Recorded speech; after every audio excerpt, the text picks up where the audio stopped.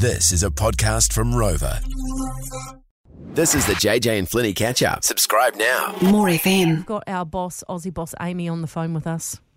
Aussie boss Amy. Hello. Hi. Hi. Hi. Now, we've been talking a lot about, after my breast reduction surgery, we've been having some banter about our wishes to have liposuction as girls. Yes. I mean, I did ask the surgeon if he could please go down and do a little bit of extra around my tum when he was taking the old breasts out. But he said, that's not the way to lose weight. Grumpy. So he wants me to diet and exercise like everyone else tells you to. But anyway, what happened with you? Because you had a bit of an experience, didn't you? Yeah, so I've got a naturally fat face. Even when I am at my ideal weight, my face is quite fat and round, and I've got carrying a few extra chins. So I went to the doctor. I read about some new fandangled treatment where you can get the fat on your chin freezed away. Right. They just do a few injections. So I went to try and book in and have that done, Yeah. and the doctor said to me, no, I'm not going to do it. You know, you're carrying a few extra kilos. You can come back and see me and we'll reassess your chins when you've lost the weight and you're not as fat as you are. That is so embarrassing and insulting, isn't it? I know. Who can get it done then? What, do you have to be skinny to get it done? I was like, oh, okay, if you don't want my money, isn't that the whole point of this treatment? Oh my God, it's so depressing. Now might be the time to confess that I must be the only person in the world that the doctor gave some diet pills to and I put on weight. So she says, you need to lose weight. I'm like, yeah, I know. Cool, thanks. I just love wine too much. Oh, it's hard, isn't Oh, it? yeah. All right, Amy, I'm sorry you went through that.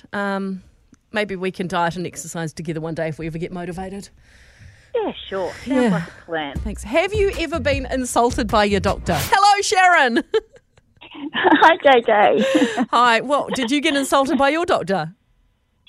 It was a locum that was standing in for him, and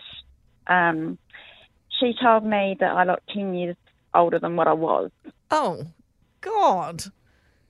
I went there because I had dermatitis Right. on my hand, and she said to me, how old are you? And I said, what's that got to do with what I'm coming to see you for? And she said, well, I'm concerned because I'm looking at your notes and I can see how old you are, and to me you look 10 years older than what you are. Oh, that is so and awkward. Yeah, I know. And she said, you obviously smoke and you obviously use a sunbed. And I said, well, yes, I do. And so I ended like bursting into tears and walking out without even getting to see my dermatitis getting seen to. That is just way to make you insecure. One person's obviously ridiculous, outrageous opinion, Sharon. I hope that you haven't taken that to heart. Well, to be fair, JJ, I ended up giving up smoking because I had a health scare, and I stopped sunbedding because I had a skin cancer. Oh, God, okay. So, yeah.